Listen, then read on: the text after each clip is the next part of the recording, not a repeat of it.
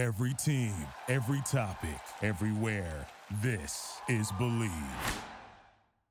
Hey everybody, it's still an exciting time of the year for sports. Tomorrow night, UFC 247, Jones versus Reyes, and without a doubt, people are going to be looking to get in on the action, and we have the best place for you to go. MyBookie, if you're the kind of guy who likes to bet a little to win a lot, try a parlay. For instance, if you like a couple of the big favorites this week, parlays are perfect because they let you bet multiple games together for a much bigger payout. MyBookie has more lines and better odds for the player than any other sports book around. And if you join right now, Davis Ford and Andre Fitz, MyBookie will match your deposit halfway all the way up to $1,000. That means if you deposit $2,000 right now, you get an extra $1,000 in free money to play with. All you have to do is use our promo code BLV, that's capital BLV, to activate the offer. Once again, that promo code is capital BLV to get your extra cash from MyBookie. Bet, win, get paid. MyBookie. Today is Friday, February 7th, 2020. A lot of MLB news going on, a lot of NBA news going on with the trade deadline. We got our Flashback Friday interview of the week. American baseball collector Zack Hample will be on the show, but for now, we have two very special guests in studio. Camelback Hall, Phoenix, Arizona, Grand Canyon University. Havoc's leader, Andre Fitz. Havoc, Davis Ford. I'm back. Davis is back. Davis loves coming back on the show. It's one of my favorite times of the year. One of the most wonderful times of the day with Davis Ford. You guys want to talk MLB news, NBA news. I know Andre wants to get a little into WWE. Oh, yeah. Thank you, Michael Cole, for enunciating the shit out of WWE. Mm-hmm. Oh, my God. Can we get a better announcers? I like Michael Cole. I prefer Mauro Ronaldo better than Michael Cole. Well, Mauro Ronaldo has to get his crap together, I feel like. Well, I'm a big NXT guy, so what can I say? I could use a Mamma Mia call every once in a while, especially on Raw and SmackDown where the ratings are just dipping. It's like up, up, down, down, down, more down. Go AEW, though. Yeah, we could use JR right now. Yeah. Best in the biz. Are you excited about Super Showdown? I am. Really? I am because... I was being sarcastic. No, I am because of one thing only, the total destruction of Ricochet. Poor guy. Because he's got so much potential. He has... The sky is the limit for that guy, and it's just going to be incredible how bad he's going to get destroyed by Brock Lesnar. I mean, hopefully Drew McIntyre, is going to come and save the day. Well, I think they're setting up McIntyre for the big win at WrestleMania. Because they can't go another day with having Lesnar as champion not showing up half the time. But Ricochet, why bury him? Exactly, that's what I'm thinking. Why not go? It's Super Showdown. It's basically a giant house show. So why not give people the match that they wanted in Brock Lesnar versus Bobby Lashley? That's the match everyone's wanted to see, regardless of both their situations. They're both heels, but... Also, the match that everyone wants to see is Matt Riddle versus Brock Lesnar. Matt Riddle versus Goldberg. Apparently, they want to do Goldberg versus The Fiend at Super Showdown. It works, though, because he needs another huge win going into Yeah. I mean, ever since the last Super Showdown with The Undertaker, and was that the last Super Showdown? The Undertaker versus Goldberg? The Undertaker versus Goldberg. Oh, my God. That was... That was scary. So apparently they were going to do The Undertaker versus Sting at this Super Showdown, but Sting wasn't cleared to compete. Yeah, I mean, they both would have died.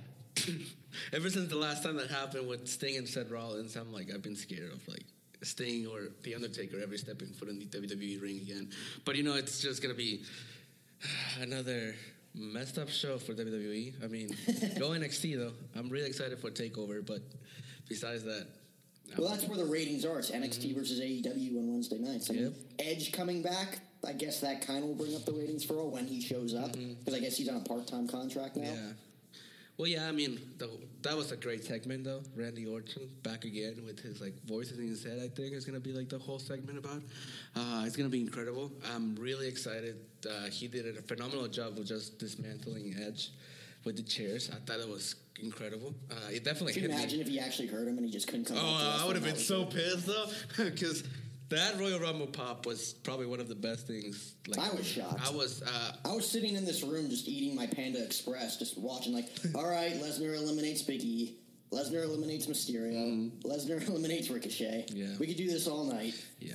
And then Drew McIntyre, like I said, bring him back again full circle. He's been on a roll lately. He's been getting pushed. He's going to be a great champion coming up. I think he's definitely going to lose to Brock Lesnar.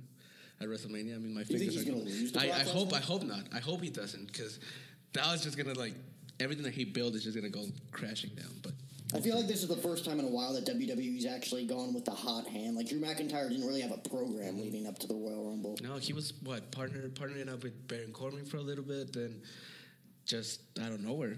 Now he's like one of the biggest baby faces. Yeah, in the I know. business. He was Speaking of Baron Corbin, I hate that guy. Everybody hates Oh Baron my Corbin. God. They say he's a great heel, like he's doing his job. But No. at the same time, like we just don't like him as No, a the as whole a wrestler. segment with Roman Reigns. The dog food. Oh, that's just horrible. It's disgusting. I'm like, why? Like, it makes no sense. Like, just have Roman Reigns win the first match and then end it after that. But I guess they're trying to push his King of the Ring gimmick. But besides that, I don't But like he's it. not really going to have a program going into Mania where Roman Reigns is probably going to face the Fiend for the Universal title, which shocked me. I thought he was going to win the Royal Rumble match. Yeah, no, I thought so too. I thought he was gonna do that, and then he was gonna either face Brock Lesnar or the Fiend. Most likely the Fiend. The Fiend has been on the roll lately. It's been incredible. Great character. They can't bury him. No, at this there's point. no way. Even if they make him put Reigns over WrestleMania, that ruins everything. He's gonna go back into the everyone hits Roman Reigns mode, which was a big deal like in 2-3 years. It was ago. going to be like that if he won the Rumble the other week. Yeah, it would have been You like heard that. the boos when he eliminated Edge. Yeah. I was really hoping we get like an AJ Styles Edge match. Like, And then he hurt him. And then he hurt him. And then And then he hurt Edge him. speared the crap out of AJ Styles, and they just saw this Like his this- shoulder. yeah, right. Yeah, I was like, wow, like AJ Styles, probably my favorite WWE superstar right now, and he. I was so disappointed because I saw him, I saw the whole thing. I'm like, AJ Styles looks clearly hurt, like he's in pain. Like and that then, he did not land well. no, on that. exactly. That looked awkward. And I remember looking at him. He's probably talking to Edge saying eliminate me now because my shoulders hurt or something. And it was just a simple elimination. I was like, oh, okay, that was weird, but so sad. He probably not gonna make WrestleMania. Let's see. Who knows? Well, I mean, the original plan was Styles versus Orton again for like the second year in a row, which made no sense to me. I mean, I thought they were going to go with Edge versus Styles if he didn't get hurt. Yeah, that's the angle I was hoping for, and then Randy Orton probably coming in to help because you're gonna have the OC helping AJ, and then Randy probably coming to help Edge, and that'll be the big pop at WrestleMania. I think the big thing with Edge coming back, they wanted to put him up against someone that he was familiar with, or with someone that they knew that they could trust to not hurt him. Yeah, they weren't going to put him up against Seth Rollins, which there's a storyline there kind of because he threatened to break his neck on TV a few years ago. Yeah, I remember that. But Seth Rollins is just notoriously known for injuring everybody he steps into the ring with. Oh my Finn God. Balor he hurt, Sting Yes. he hurt.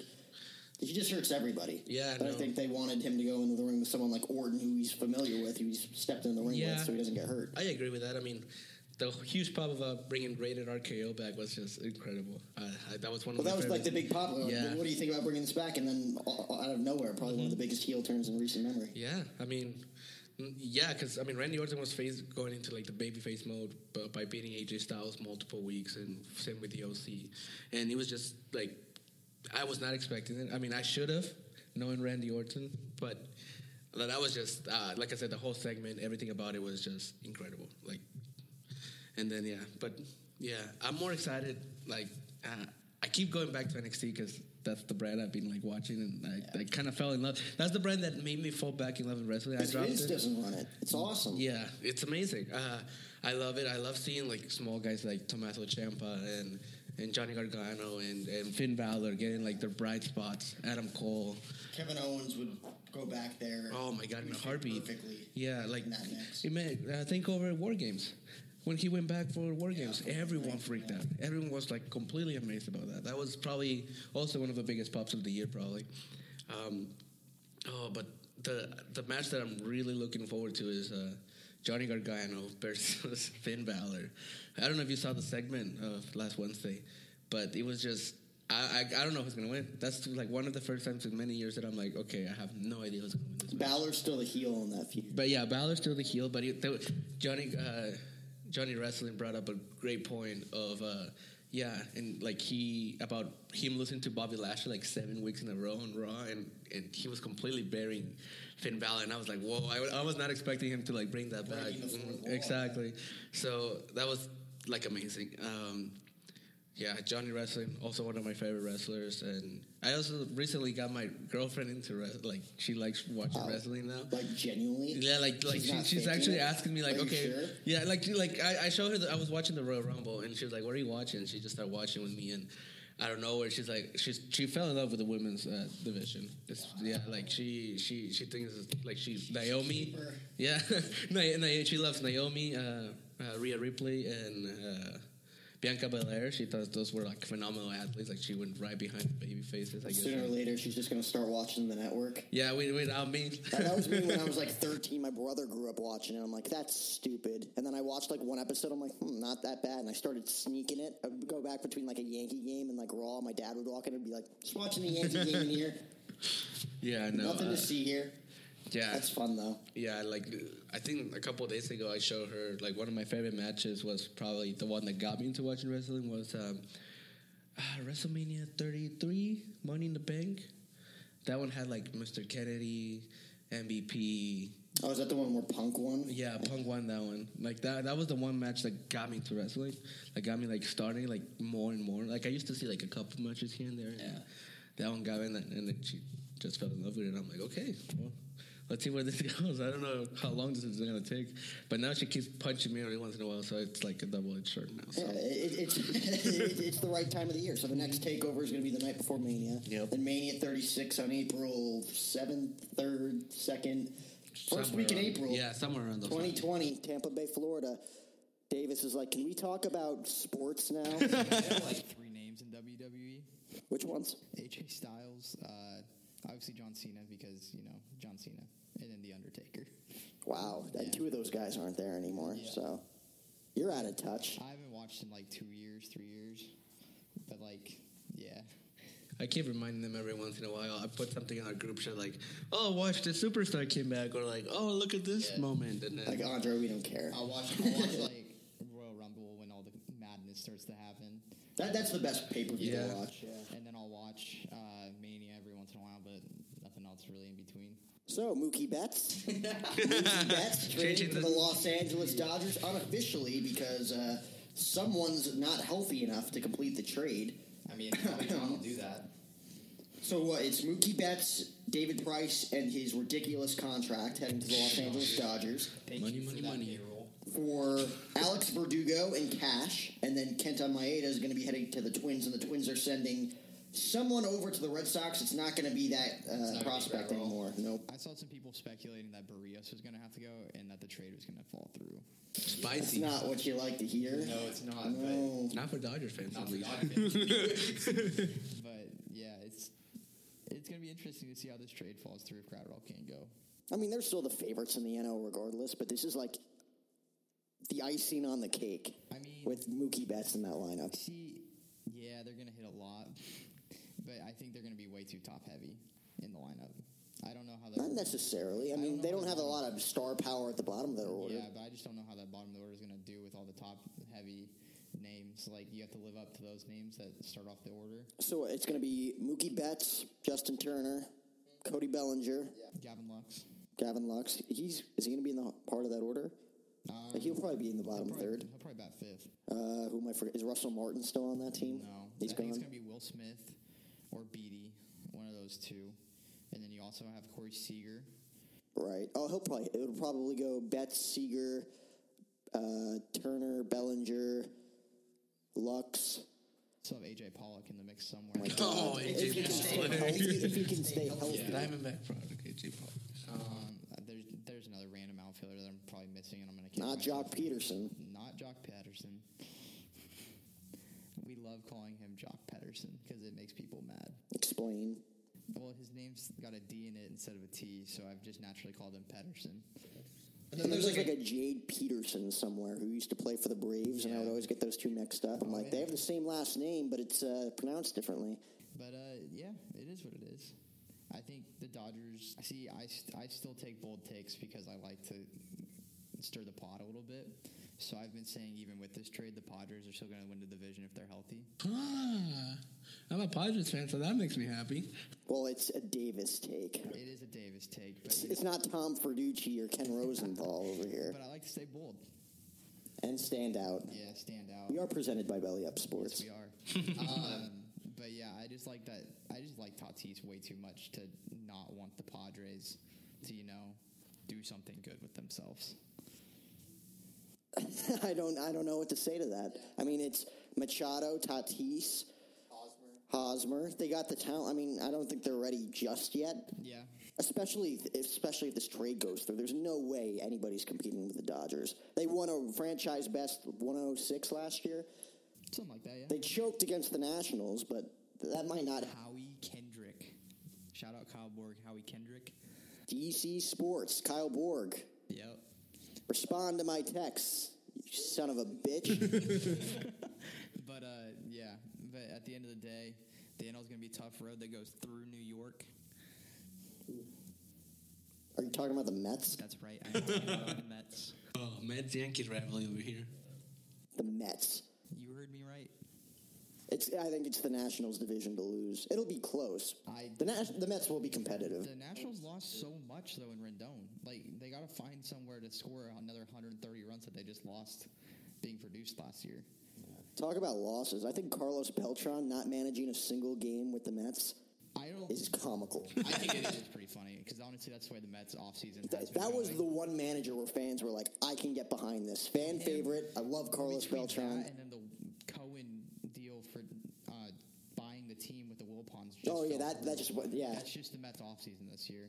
But at the same time, the guy that this year, that's like been the Mets franchise for the past 40 years. Mets franchise. What am I saying? We're under the Wilpons. It happens. Yeah. But the manager they did hire, I think that was the right backup hire to make, because he's a well-respected manager through the minor league system that they already had. So he's comfortable with a lot of the guys we have homegrown. But a lot of the guys like him and respect him about what he does for the baseball team and how he manages the game. So I think it's a good fit. Which is the type of manager you want. Carlos Beltran, I think, had the potential to be a great manager. But that's more of one of those signs, like, big name, has a great potential, but you don't really know what you're getting. And obviously a big part of that cheating scandal in 2017, you couldn't have that. I was kind of shocked when they fired him. I feel like he was going to be the one that was going to get away with it because he was a player at the time. Obviously, Cora is going to get slammed once this investigation's over. I feel bad for Cora. He might be blackballed or just banned. Who knows? I don't feel bad for him. I mean, he's the one who started it. Yeah. It's just a matter of time, though. And the fact that he didn't specifically bring over the same scheme in Boston, but the fact that they're just under investigation for cheating, and they both won World Series, Boston and Houston, it looks terrible for him. What do you think of the whole buzzer? I don't know. I don't know how to... They don't have enough to... I don't know they can actually prove the buzzer thing. I think we've seen enough clips of where the trash can is being banged where they can prove that. Well, that's already confirmed, I feel like. But I just don't know about the buzzers. I don't know how you can... Like, those videos of Altuve make him look awful. Oh, it looks terrible, but I don't know that there's any way to But prove at the same it. time, I think the only way you can prove that is if, like, the person who, like, had the buzzer had, like, the remote control. It just comes out, yeah. That's the only way. Because I feel like that was a player thing as opposed to a team thing. There was only a few of them doing it if that was the case. Yep. I still think the best part about all of these scandals coming out is Pete Rose trying to get reinstated. Well, that's the thing. Let's say this buzzer thing is true. This is 10 times worse than any other thing that the Black Sox, throwing games in the World Series. Come on. Pete Rose, if anything, unless he's totally lying, he bet on the Reds to win every night. It's not like he was ruining the integrity of the game. He wasn't throwing. He's still the all-time hits leader. Yeah, one of the greatest ever lace of paracletes, if you will. And I don't think that he's in the wrong for gambling on games. Yeah. Can't be doing that. But at the same time, he did not ruin the integrity of the game where the Houston Astros, I think, with their already confirmed scandal alone, have done that. I think what they've already done is worse than what Pete Rose did. Absolutely. It's cheating the game. Like, everyone steals signs, but, like, the way they were going about stealing signs, it ruins the integrity of the game. No, yeah. The way I see it is, the Pete Rose thing looks kind of, minuscule compared to everything that's going on with the Astros, the Red Sox.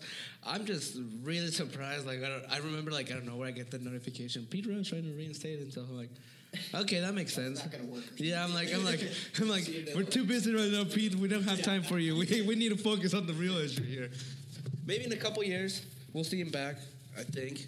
The MLB has really big grudges, so I don't know if it's going to happen, but let's hope for the best. I feel like I feel like Rob Manfred has a ton of more information that hasn't been released yet concerning all of this. Like, there's no way that they're just sweeping this whole buzzer allegation thing under the rug. Because with the footage of Altuve saying, "Don't rip my jersey off," and immediately going into the clubhouse and changing out of his jersey, as opposed to celebrating winning the pennant on the field with his teammates, so that looks bad alone. And the fact that they have pictures from a few years ago, like if you really zoom in on his jersey, you could see a lump. Though I feel like that's not enough. A lot of that, you see that in a lot of pictures. Because at the same time, you could say that they're just trying to monitor his bodily functions. Yeah. So, because a lot of athletes have that happening. So, like, it becomes tough to, say that's what it is for sure. But if it is, like, let's say Manfred does know a lot, he's going to sweep it under the rug, I feel like. Because you don't want to blow this thing up to the point where you have to ban Jose Altuve for life. Because if that is true, and it does blow up, that's a lifetime ban. Yep. You can't be doing that. That's 10 times worse than anything else we've ever seen. You might as well just fold up the whole Astros organization if that's the case. Because Springer would be gone, Bregman would be gone. Because they're both in on it too. The Astros will be the new Orioles? The Astros were the original Orioles. Yeah, let's see if the Orioles come up out of the ashes like the Astros have. In a much tougher division. So Mookie bets to the Los Angeles Dodgers, unconfirmed, but like 99.8% chance that's going to go down. I can see it now on writing on the wall. 2020 World Series, Los Angeles Dodgers against the New York Yankees. I mean, I would just probably watch the World Series for fun, hoping that neither team wins in 7 A tie. Hoping that the Angels cash in their Money in the Bank briefcase to make it a triple threat. That would be ideal. Did you guys see that meme on the Super Bowl? Chiefs, 49ers, like, wait, what's that? Bill Belichick. He's cashing in his Money in the Bank. Good times. You see him flaunting his World Series ring like the awkward piece of shit that he is. Oh, my God. Like, he literally went 2 hands into the camera. He didn't have 6. He only had 3, though. Yeah, he didn't want to show off too much. He didn't want to do the Jordan. Yeah. He didn't want to do the Jordan with his posing with his hand under his chin with all 6 rings. That would have been great. That would have been amazing. That would have been the most Bill Belichick troll ever. I mean, he was going to get booed out of the building regardless. Why not? Just go full heel. You guys think Brady's leaving? I don't know what's going on there. How cool would it be if he went to Oakland, though? You got Gruden and Brady, or not Oakland, excuse me. Las Vegas, baby. The betting capital of the world for all you MyBookie followers out there. But how cool would that be? I mean, that's a drive away to go see Brady play in, Las Vegas, Nevada. The Las Vegas Raiders. I'm not going to get used to that. See, I would feel bad, though, because good old Mr. Carr is from my hometown. So I root for him. Bakersfield, the armpit of California. Football's a business. It is a business, though. Yeah, Derek Carr would probably end up in some other place, like the Dolphins or something. Yeah, like he'll still be a starting quarterback in the NFL. Assuming that they don't, draft Tua at number 5 for some. Oh yeah, true. The thing here is that I've been hearing a lot of things. I'm a Chargers fan. Poor me. I've been hearing a lot of things about Brady going to the Chargers. I'm like, that's not going to happen. Why are we making that a thing? Like, no. It was one take that I think it was Keith Bayless, who just said the Chargers should get Tom Brady, and everyone started freaking out about it. I'm like, it's not going to happen. Tom Brady's not going to move to L.A. He's not going to go to the Chargers. Well, he's from San Fran. He's not going to go to LA. He's not going to play with the Chargers. I just think it's too much. The Chargers don't have the O-line to protect him. He has the weapons, for sure. He has Hunter Henry, Keenan Allen, and Mike Williams with Austin Eckler as the running back. But the O-line is fragile. We're probably one of the worst O-lines. The Chargers probably have one of the worst O-lines in the NFL. And Phillip Rivers is not going to come back for the Chargers. He already made that statement. The team made that statement. So it's either Tyrod Taylor time or draft me a quarterback. I don't want a Pac-12 quarterback in the Chargers organization. The last time we drafted a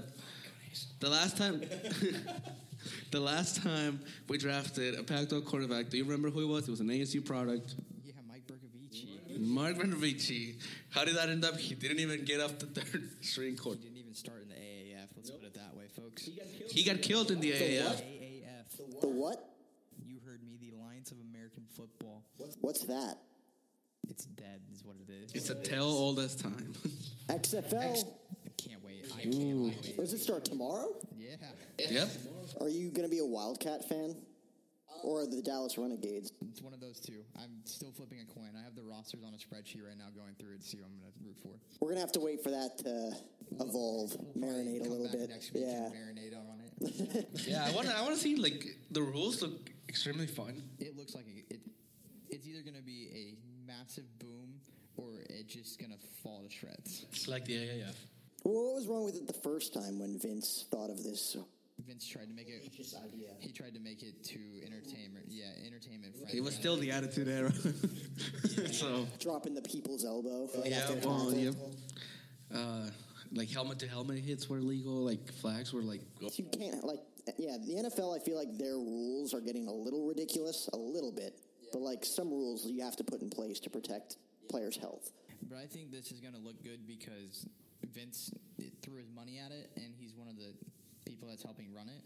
But I think he's got a lot of good football minds, and they went around it the right way to where they took a lot of fan polls to what they want to see, and they factored in fantasy sports and the betting world and everything like that to try and make it as fan-friendly, better-friendly, and player-friendly as possible. Poor punters, though.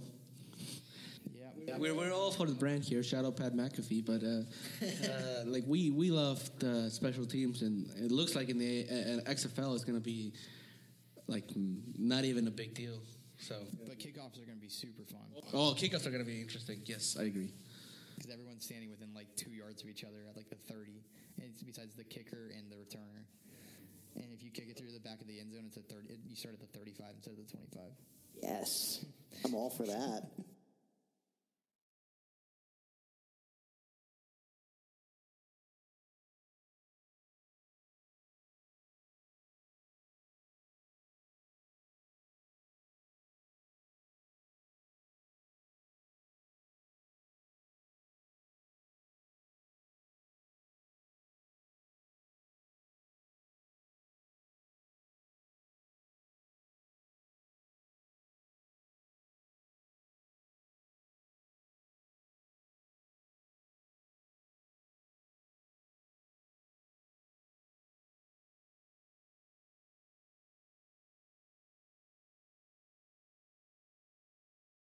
The defenders have ex-Charger quarterback Cardell Jones.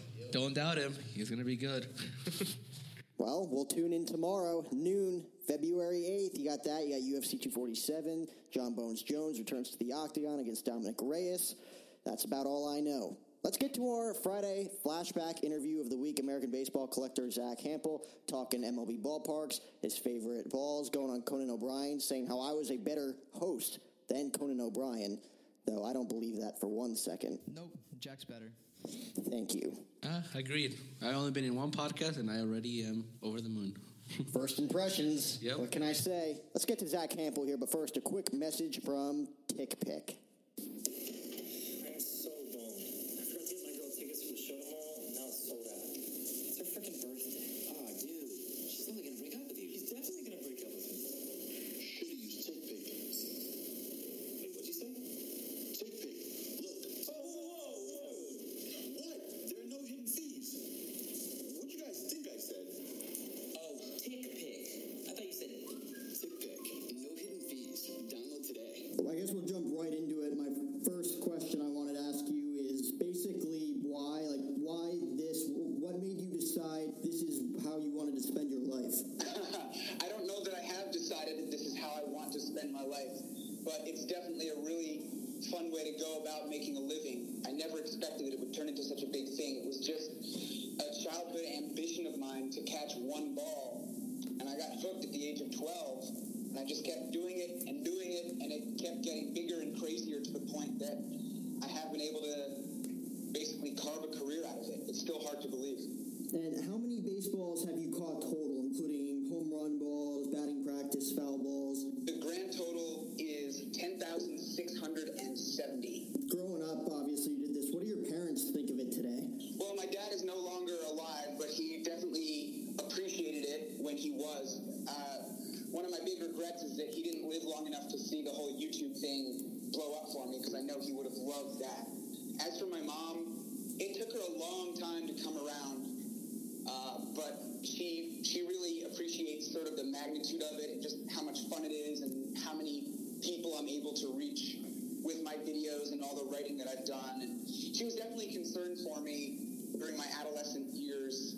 I just didn't really have any friends or any other interests, and it wasn't really clear, I think, if I was striving toward anything in particular, and I certainly didn't know it at the time. I was just having fun.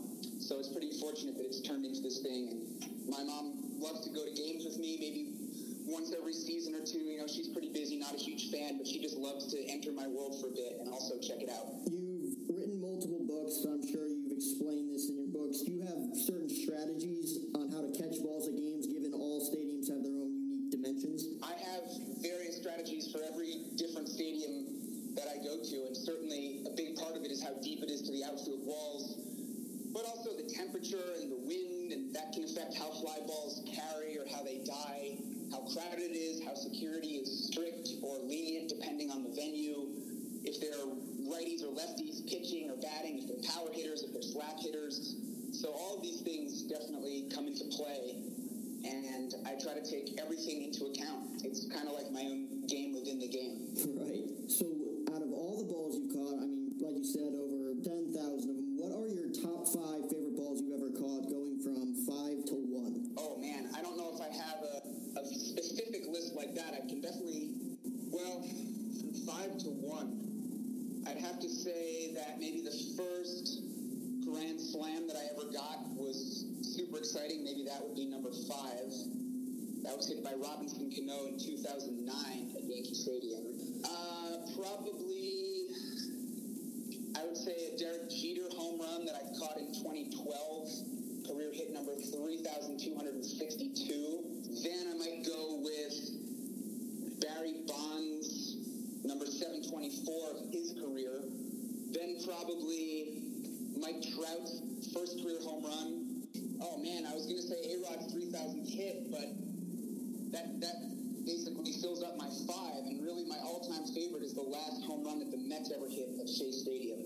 So I kind of miscounted a bit, but that gives you an idea of some of the top few that I've gotten for sure. Yeah, those are a lot of good baseballs. And you have your own YouTube page. You've got thousands of subscribers. What exactly are your off seasons like without baseball? Do you have another job? Do you just hang out with your friends? What's an off season like for Zack Hample? You know, it keeps changing by the year as my career has taken shape and continued to evolve. Now I'm doing baseball stuff full time, if not going to games. This off season, for example, I'm overhauling my website, which is so outdated and embarrassing and ugly that I don't want to talk about it.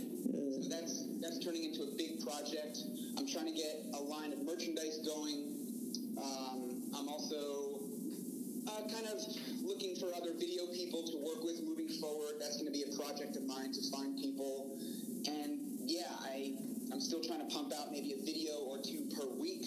Working on something right now connected to the charity that I fundraise for, doing Q&A videos throughout the off-season, did my first meeting comments and tweets video, and some other things in the works. I want to show off some of my collectibles that people have left comments asking to see. So lots of plans for videos.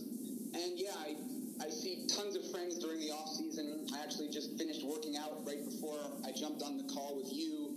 So just eating healthier, exercising more, very, very social, going out on some dates, seeing families. That's just kind of what I get into in the off-season. ALDS Game 3, 2017. It was Yankees-Indians. I was in the stands with my brother. We watched Francisco Lindor hit a long fly ball right field that Aaron Judge ended up reaching over the wall for, catching it, robbing him of a 2-run homer. And I didn't realize until later that night when I watched the replay, you came inches away from catching that potential home run ball. Did you think you were going to catch that Francisco Lindor ball before the 6'8" Aaron Judge snagged it away from you? You know, when Lindor first connected, I thought, wow, that's coming right to me and it's pretty deep, but I think it's going to fall short. Then when it reached the top of the arc, I was like, oh my God, this is going to be a home run and I'm going to catch this thing.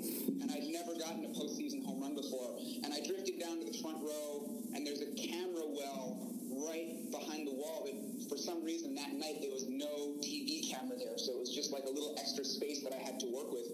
So I was just kind of standing in that camera well as the ball was coming right at me, and I realized as it was descending that whether or not it was going to be a home run was very close. And I just told myself, don't interfere, don't interfere, don't interfere, don't interfere, don't interfere, as the ball kept coming. I didn't want to be in the center of a Steve Bartman-like firestorm. Oh, of course not. And sure enough, the ball came down. It looked like it was going to clear the outfield wall by a foot or two. And Aaron Judge had disappeared from sight, so I knew that he was right below me, right against the wall. And I figured he was going to make an attempt at it. So I stuck my glove out where the ball would have gone, and it would have been a home run. And sure enough, Judge jumped up, his glove came out of nowhere, and he caught that thing, probably less than a foot in front of my glove. So on a personal level, that was extremely frustrating and disappointing because I don't have a favorite team. So I always want to catch any baseball. I don't care who hits it. Obviously, for the Indians, it was heartbreaking. For the Yankees, it was amazing. And I've heard about it from fans on both sides. Indians fans were like, you should have reached over and caught it. We would have won the series. And, Yankee fans have told me, good job for not interfering. And if you had, you wouldn't ever been able to show your face in Yankee Stadium again after that, which I think is true. So, I love being part of the game and catching baseballs that fly out of the field of play, but I don't want to insert myself into the game where I actually change the outcome. That's where I draw the line. But what a crazy, crazy moment. Yeah, and honestly, if you had reached out and caught that ball, the Indians would have won the series. The Yankees only won that game 1-0. That would have been a 2-run shot. Would have changed the entire postseason around. Crazy to think about the fact that I potentially single-handedly could have ended the Yankees' season, which is not a responsibility that I want heaped upon my shoulders. If I'm a major league player and I rob them of a home run and it ends their season, well, that's great, but a fan has no business doing that. And I really, they obviously would have gone to instant replay. They would have looked at a side angle. They would have determined that the ball was going over the wall, and then they would have had to determine if Aaron Judge would have caught it. And at the time, I assumed that they would not have made that assumption because you really can't do that. But then in this most recent postseason with Mookie Betts in Houston, he jumped and was going to catch one, and the fans knocked it loose. And they did rule that as I forget how they ruled. Yeah, it was a catch. That he would have caught it, right? So umpires are strange. I guess you can't really predict, but there is a chance that I could have ended the Yankees season if I had reached out and made a chest-high catch in front of Aaron Judge's glove. And I'm so glad that I didn't. I really respect the game, and like I said, I don't want to do anything that changes the outcome of it since I'm a fan and not actually out there on the field. And since you live in New York, that probably wouldn't bode well for you in the end anyway. No. So you said that could have or would have been your first professional home run ball. Did you go to any games this postseason? Is that still the case? So you haven't caught any postseason balls yet? Still no postseason home runs, which is just killing me at this point. It's sort of like, I got this monkey on my back. I got to get one. Although it really wasn't until a few years ago that I even started trying to get home runs in the postseason. Now Major League Baseball uses a commemorative ball in the postseason. For many years they didn't, and if you go back even farther, they did used to for a few years in the late 90s. So a lot of times when I'm at postseason games, rather than sitting in the outfield and trying to catch a home run, I'm sitting closer to the action trying to get a toss-up or a foul ball so I can get that commemorative baseball for my collection. So, even still, it's not a total priority, but it's definitely something that I want to do. And the Yankees are so good right now that it seems like they're going to be probably regular participants in the postseason.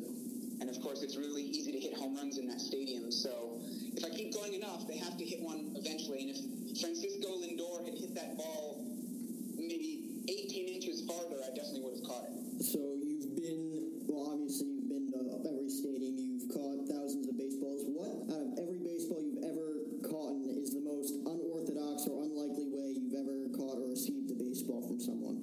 I've thought about this a lot, and I actually have an answer for this. And it's really strange. And if people aren't too familiar with the layout, they might have a tough time visualizing it. But Shea Stadium in fair territory in the main part of the stadium. They had a bleachers section out in left center, but you really couldn't get out there because it was reserved for groups, and sometimes it just went completely unsold. So the seats in the main part of the stadium just barely hooked around the foul pole, maybe about 40 feet or so. So for a home run to be hit where you could catch it, you really had to pull it down the line. So I was up in the second deck, the loge level, the blue seats, all the way out in the very corner spot past the foul pole. And I think it was Tsuyoshi Shinjo who hit a batting practice home run kind of right at me, but it just didn't quite hook back toward me enough down the left field line. So I reached out as far as I could out of the stands. Basically, if you look straight down, the bullpen is down below you. The ball tipped off the very edge of my glove, but it didn't even really deflect much or change direction. So it continued on its trajectory, cleared the bullpen, and landed in this open air sort of walkway all the way down at street level that connected the main part of the stadium to the bleachers, but it was meant as like an employee walkway where the vendors would cart food back and forth. So, and I saw the ball sitting there right out in the open, but tucked up against a side wall, and employees were walking right past it, and nobody even saw it. So I went all the way down, and there was a guard sitting on a chair, like reading a newspaper, not even looking up at people going past him. And so I just walked right past him into this employee area, and he never even noticed me. Like, this is basically how the Mets run things. It's total chaos. Total chaos. And I walked right out there, went and picked up the ball, walked right back past this guard. He never saw me, didn't care. Great security. But that's really the weirdest way that I ever got a ball that I can remember. That's really funny. Yeah. Shows a lot about how the Mets run things, or at least how they used to run things. A little bit about the Mets. They just brought in Brody Van Wagenen as their general manager. Says he plans to win now with what he's got. Going to keep DeGrom, keep Syndergaard. What do you think of the Mets move, bringing in this guy who has no GM experience and says he plans to win now? And if he does plan to win now, who do they think that they could potentially sign in the offseason? I don't really like this move a whole lot. The Mets make a lot of questionable decisions. And this is definitely one way to shake things up. I don't know that shaking things up for the sake of shaking things up is the way to get things done. This guy was an agent. He obviously has an impressive set of skills evaluating players, but if that's the case, then why aren't more agents becoming general managers? So, look, I'll still give him a chance before I hurl any insults his way, but it's definitely kind of a head-scratching move. The Mets definitely have enough pitching. I think they got to go out and get some guys who can hit and stay healthy. Cespedes was supposed to be their guy, but he can't stay on the field. And I don't know, just some of their guys are a bit old. Michael Conforto needs to become the superstar that they want him to become. So the Mets are close, but they just can't really seem to stay healthy and put it together and be consistent. And it's becoming a really tough division. We'll see where Bryce Harper goes. If he stays in D.C., what the Nats are going to do. The Nationals, of course, are supposed to be good every year. Suddenly the Braves are really good. The Phillies are getting better. So to waltz right in and say, oh, we're going to win right now with the Mets, it's a tough division, and they still have some work to do. So I can definitely see them being a 500 team and making a run at the wild card, but I don't see them walking away with this division, even if they do go out and make a big free agent signing. Right, and of course they're the middleman in that division with the Phillies and Braves, and you always got to question whether or not that they can actually go through with their promises, as they've had one winning season in the last decade. But who knows? The biggest topic of discussion the past 24 hours, at least in my world, is Shohei Ohtani winning the American League Rookie of the Year, and I can't help but ask myself why Miguel Andujar didn't win it, and the fact that it wasn't even close is astonishing to me. Who do you personally think should have won the AL Rookie of the Year, Shohei Ohtani or Miguel Andujar?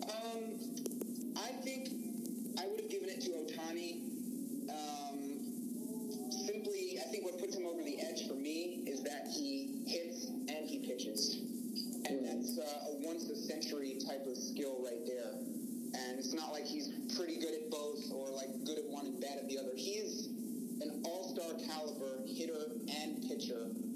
And I understand that he played right around the same number of games that Acuna played, in the National League. So for people saying that, oh, well, Ohtani didn't play enough, he doesn't deserve it, that's not true. Andujar had a phenomenal season. And I think if he were picked, you'd hear people arguing about it, but you'd hear a lot of people saying, well, he should have been. I mean, just a tremendous, tremendous season. And I think if he just didn't have this weird scenario of a Babe Ruth-type player coming in and doing what he did, then sure, I would have given it to Andujar. Right, my buddy who's an Angel fan, I was arguing with him. He's like, yeah, Ohtani hit over 280, 20-plus bombs. So I'm like, well, he also played 50 games less than Andujar. Andujar hit 297 with 28 bombs in a pennant race. So it's a little questionable. I mean, I see why they picked him, given that he's the two-way sensation that he is. But as a Yankee fan, it's a little discrediting. I can argue either way, but again, I just think it's the two-way superstardom that I think really makes him stand out. Even though he had the lesser stats, I think that alone just propels him for me. Next question, favorite baseball player of all time? Cal Ripken Jr. I was a shortstop growing up, and although I'm not big and imposing now as an adult man, I was kind of big for my age when I was 14, 15, a little bulky to be playing shortstop, not the quickest player, but it was like, you know, Cal Ripken is big and he can play shortstop, so that inspired me to stick with it, and I just loved his attitude and his work ethic and his consistency, and yeah, he was always the guy that I looked up to.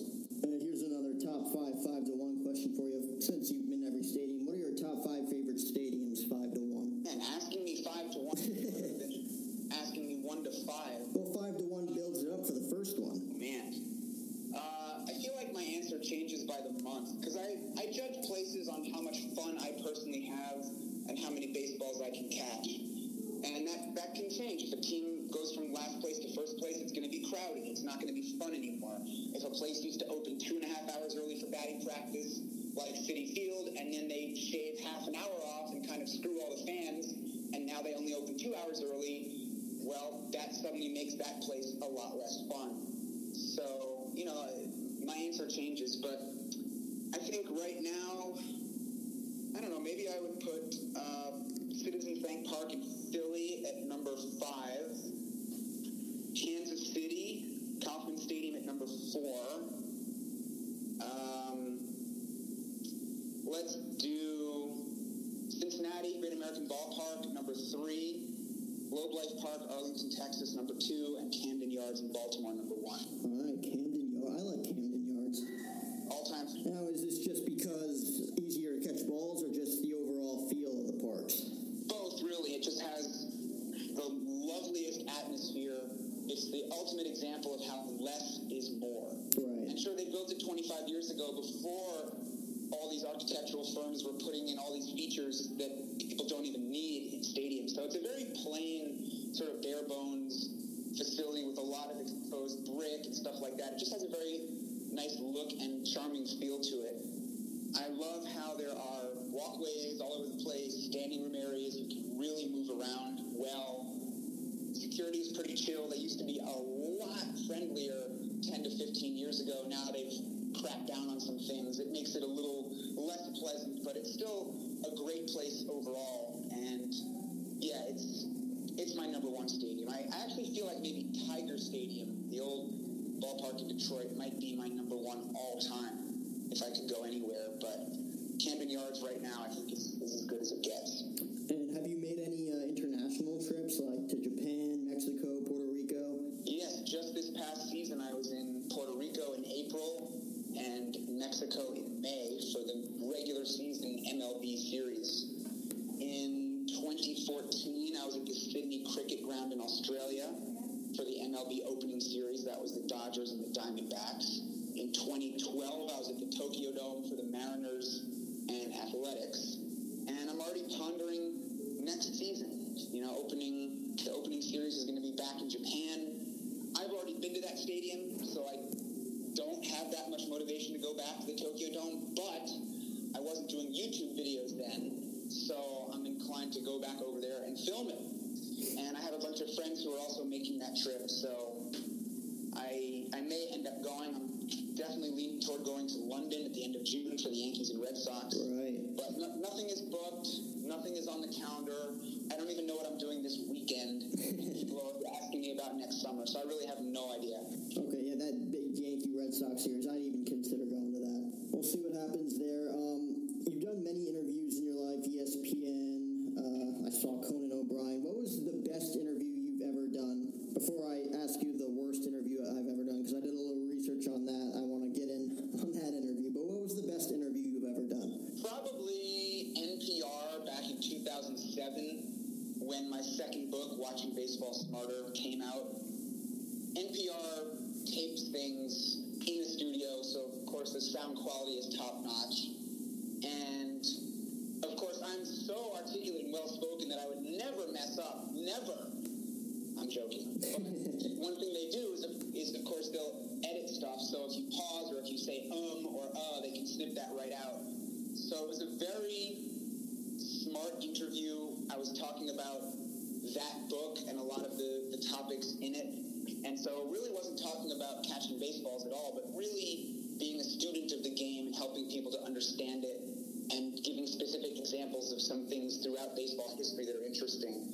And I was just sort of very calm and collected. I had my NPR voice going. The interviewer had clearly read the book and asked very informed questions, and they treated me like an expert, which I am, and they were very respectful, and it was a great interview, and it was like half an hour on national NPR, and it propelled my book up into the top 10 on Amazon just for an hour or two, because the sales rankings are always shifting every hour. But for a moment, I was actually ahead of one of the Harry Potter books, just for, like, you could blink your eye.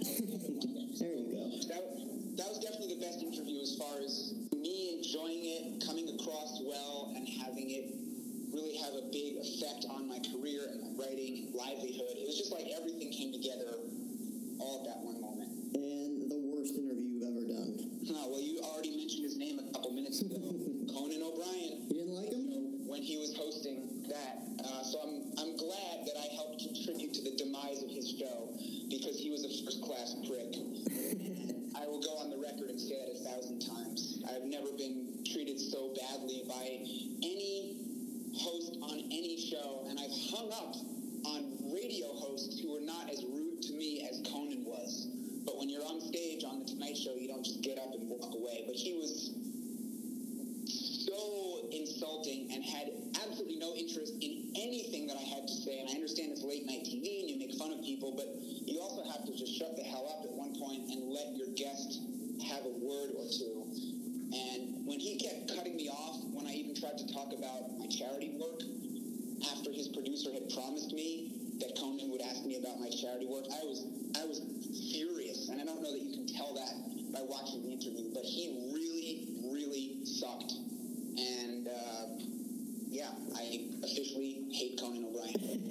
Then that was strictly all on-screen stuff, like the questions he was asking you, not any, like, behind-the-scenes stuff? Like, did you No, talk I to him? didn't interact with him at all other than what was up on stage there. For a moment before the segment started and for a moment afterwards. But, yeah, he was awful. I didn't even realize it at the time so much, but just going back and watching it, he was bad. He's an example of someone who doesn't deserve to be as famous as he is. Because I was on Jay Leno a year earlier, and Leno can be funny without being jackass. But Conan is like the bully at school that has to put you down in order to get laughs. And I can't stand people like that in my personal life. And he just gave off this really icky vibe. So, let everybody, checking out this interview right here, be aware of the fact that Conan sucks. Hear that, everybody. Conan O'Brien, not the go-to late-night show host. So, Nope, watch someone else. So you've talked about it many times. You've caught over 10,000 baseballs. What are the most baseballs you've ever gotten in one game? 36 in one game in Cincinnati on my birthday in 2011. Well, there you go. Good birthday. Just a few more questions here. You've written multiple books. Tell me a little bit about your latest book in 2014, The Art of the Snag, which is a fan's guide to catching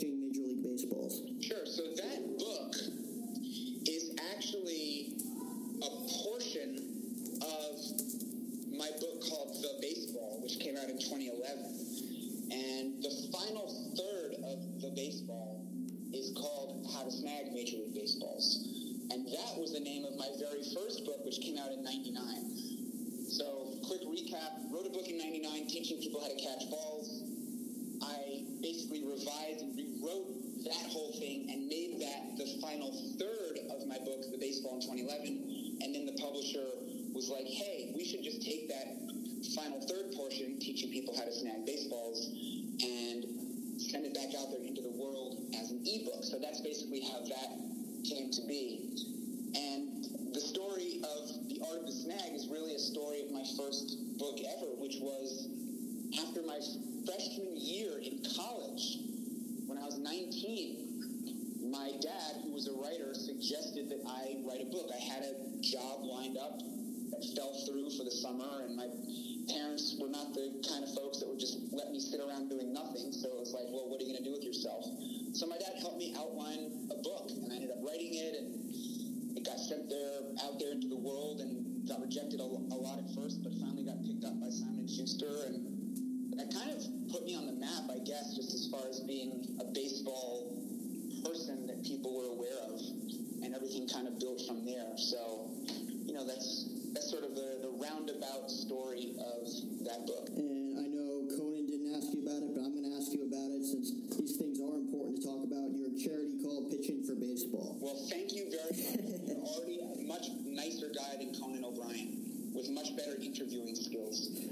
So, before the 2009 season got underway, I decided that I wanted to do something charitable with my collection and notoriety in the baseball world. And I had this idea of joining forces with the charity and getting people to pledge money for all the balls that I catch over the course of a season, and then that money would basically add up and go to the charity at the end. And I was in touch with a few different charities and finally picked Pitching for Baseball. And what they do is they provide baseball and softball equipment to underserved children and communities all over the world. They basically help kids get out there and play ball who otherwise would not be able to. So I think it's a great cause, and I've actually done a fundraiser for them every year starting in 2009. So this is the 10th year that I've done it, and I've raised over $200,000, $150,000 of which came from the New York Yankees in exchange for A-Rod's 3,000 hit baseball. So I've had a lot of help along the way, and just lots of generous people out there, and it feels great to have made a difference in the baseball community, which I think also translates into the world at large. Kids, they need an outlet to get exercise and to participate in positive activities, and it's not just about baseball and softball, but it's about life and exercise and making friends and team building and all that stuff. So it's a pretty cool thing to be able to get behind. Yeah, and you sporadically started doing this. It became a big thing. Did you ever think you'd blow up the way you did in becoming the American ball hawk? I never thought that this would happen. I thought it was possible, but I didn't really see the path toward doing it. I thought that I was going to have to get on TV somehow or be a columnist for a national publication, but basically work for some big media outlet. I didn't think that I could basically self-generate the whole thing, which I've done on YouTube, again, with help along the way from people who've advised me, videographers that I've worked with, and people who've had some great ideas and have helped a lot. But I always knew that this could become really big. Back when I was writing a blog starting in 2005, just how much that took off. And it's like a lot of things. It's like, there's a lot of people out there who are really, really good at what they do, but they just don't have a big enough audience, or there's just not enough people who are aware of them or who have come across their work, whether they're actors or artists or musicians or chefs, or, maybe there's like a great doctor or massage therapist who's great at healing people, but they just aren't able to get the word out. And if people only knew, they'd be huge. And I kind of sensed that could be my situation. That just if more people were aware of me, they'd really appreciate what I could do. And after all these years, YouTube kind of became the platform for me that enabled me to get myself out there more and reach a bigger audience. And it's super exciting. I never expected it. I never was trying to become famous or to make money, but once I realized that there was a possibility to do this as a career rather than, stuff that I've been doing for many years, which really didn't excite me, I obviously pursued it. And the last question before I let you go, you got into it a little bit how the Yankees gave you $150,000 for your donation for the A-Rod 3,000 tit ball. Tell me the story of catching A-Rod's 3,000 tit and going through that whole 2-week period where you initially decided not to give it back and then eventually reached the deal with the Yankees and meeting A-Rod in front of the press. That was so crazy, and I could tell this story and make it last an hour, but I'll try to give you the 1-minute version. June 19th, 2015, A-Rod sent his 3,000 hit flying out my way in right field, and I was lucky enough to come up with the ball. I didn't even catch on fly. It just rattled around, and, it's really amazing when I think back to how I came up with it. I was immediately surrounded by security, and they whisked me off to the lowest level of the stadium, below the stands, to the office of the head of Yankees security, and he congratulated me and started offering me a whole bunch of stuff in exchange for the ball. And I told him, thanks, I appreciate that, but there's really nothing that you guys can offer me that would be worth more to me than the ball itself, so I'm going to keep it. And I wasn't trying to be a dick about it, I just really wanted the ball. And, that the story just got out there in the media that I was holding out and being rude and wasn't going to give A-Rod the ball, and I just really wasn't thinking about it too much at that point. I wanted the ball, or I at least wanted to take the ball home with me that night and think about it before I just gave it right back or decided I was going to sell it. Like, whatever it was, I just wanted to think about it. And charity came up pretty quickly in the conversation. I actually met with Randy Levine, the Yankees president, the night that I got the ball, and that's when he first suggested a charitable donation. And I realized pretty quickly that that's actually what I wanted to do. So it took a few days to work out a deal between the Yankees and the charity. And by the time a deal was in place, the Yankees had left New York on an 8-day road trip. So I couldn't have given the ball back at that point. And so that's why the baseball ended up in my possession for 2 weeks. It could have been as little as, 5 or 6 days. But the Yankees were gone. And they wanted, obviously, me to hand the ball directly to A-Rod at a press conference. And the Yankees told me not to say anything about it. They wanted to announce it. And so I was just getting kind of beat up by the media all that while. People just assumed that I wasn't going to give it back and that I was being greedy. And the whole time I knew that I was going to give it back for nothing except money for charity. So it was a pretty stressful time in my life. It was fun, definitely being in the center of it all. But yeah, there was so much negativity, and it was so stressful for a while that I even questioned if I would have picked up that baseball if I had it to do all over again. And I saw it there sitting on the ground like I did. So, ultimately I'm glad, but that was definitely the craziest 2 weeks of my life. And what was your original plan with it? I mean, given it was a very historic baseball, were you going to sell it or just keep it in your collection? My initial thought was I'm going to just keep this ball. And it's just going to be something that I will look at and cherish every single day. And every fan, every friend that I ever come across who wants to see it, I think it was going to reach a lot of people. But it was always going to remain in my possession or in my family's possession. That's really what I wanted. But I realized that it just had a lot more potential to be back in A-Rod's possession, and it could do more good for the world if I gave it up for the charity. So, I did that, and I also realized that just even keeping the baseball might have posed a safety risk. Just to have anything that valuable in your home and for everybody to know that it's in your home kind of would have a target on my back a little bit. People might have just also been angry that I still had the ball. And I don't know, I didn't really want the stress and the scrutiny, and I realized I could do something nice at the same time. So it actually pretty quickly in the process that I wanted to do something charitable.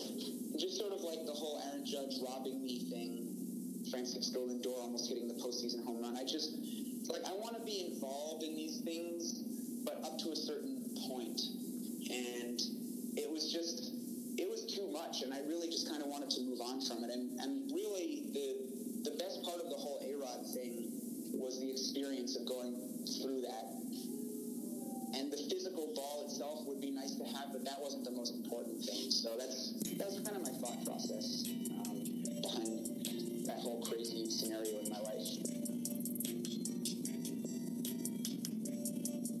Special thanks again to Zack, Hample. That'll do it for episode 154 on this Friday, presented by Belly Up Sports. Remember to follow Belly Up Sports on Twitter at, you guessed it, Belly Up Sports. And we're also sponsored by TickPick. Use the promo code OSHOW10, that's capital OSHOW10, to get $10 off your next order using TickPick.com. You should have used TickPick, you bastards. And Mecca Nutrition. If you're into banging weights, eating steaks, and sleeping eights, use the promo code OSHOW20, that's capital OSHOW20, for $20 off your next order at MeccaNutritionStore.com. Hit it, Hootie.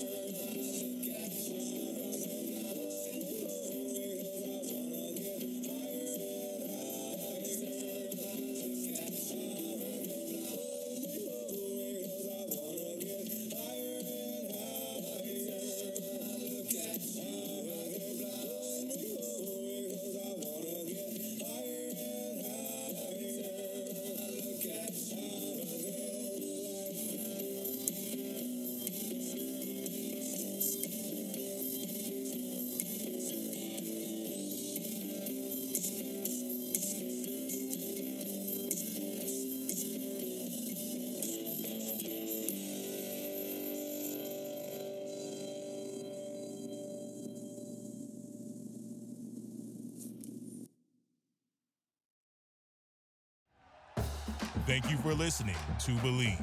You can show support to your host by subscribing to the show and giving us a 5-star rating on your preferred platform. Check us out at Believe.com and search for BLEAV on YouTube.